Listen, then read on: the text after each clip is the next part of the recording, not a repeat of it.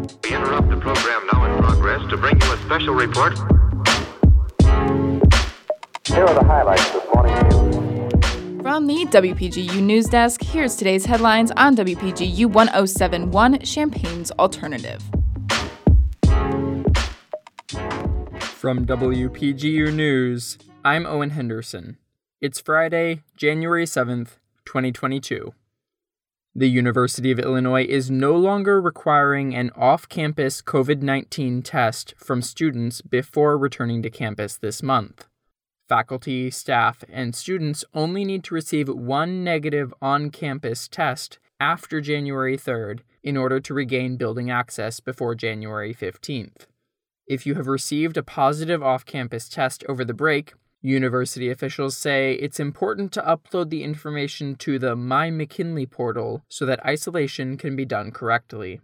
Additional guidelines for the spring 2022 semester include shortening isolation times to 5 days, in line with the guideline from the Centers for Disease Control, wearing an N95 or similar mask, and transitioning from the Safer Illinois app to the Illinois app.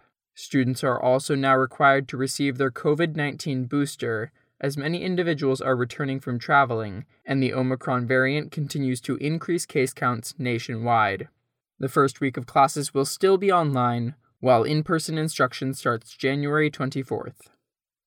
Department of Children and Family Services worker Deidre Silas was stabbed and killed at a home visit in Springfield on Tuesday afternoon while responding to a report of child endangerment. A suspect, Benjamin H. Reed, was arrested at a Decatur hospital where he was being treated for a cut on his hand. Reed was formally charged with first-degree murder and aggravated battery with a deadly weapon. The children were found unharmed and put in the custody of the Illinois Department of Children and Family Services. Silas's death marks the second DCFS death in recent years, following Pam Knight of Dixon, Illinois, who attempted to remove a 2-year-old boy from his father's custody in 2017. The boy's father pushed Knight to the floor and stomped on her head, resulting in a skull fracture and brain injury, which was the cause of her death 4 months later. He was sentenced to 21 years in the Department of Corrections. In response to these crimes, Governor J.B. Pritzker announced his support of the Knight-Silas bill, which would worsen penalties for crimes committed against DCFS employees. DCFS workers would be given equal protection to police, firemen, correctional officers, private security employees, and community policing volunteers under the new bill if it passes.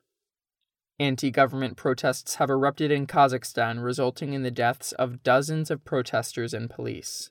Demonstrations initially sparked over the weekend after the government instituted a dramatic increase in fuel prices. The protests have since expanded into widespread demonstrations across the country, with many calling for the dissolution of the authoritarian ruling government.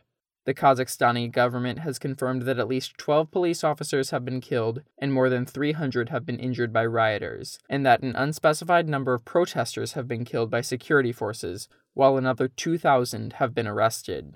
Kazakhstan has also requested assistance from the Russian government, which has dispatched approximately 2,500 troops to assist in restoring order within the country. The University of Illinois Fighting Illini beat the University of Maryland Terrapins at home last night, 76-64, in its first game of 2022 at State Farm Center.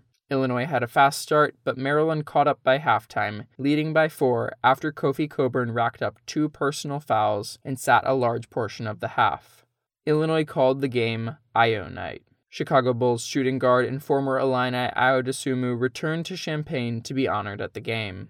During halftime, his number 11 jersey was raised to the rafters of the State Farm Center between Dee Brown and Ashley Berggren. Back on the hardwood, Illinois regained the lead with a 12-0 run and back-to-back three-pointers. The Fighting Illini finished strong with Kofi Cockburn getting his 7th straight double-double with 23 points and 18 rebounds.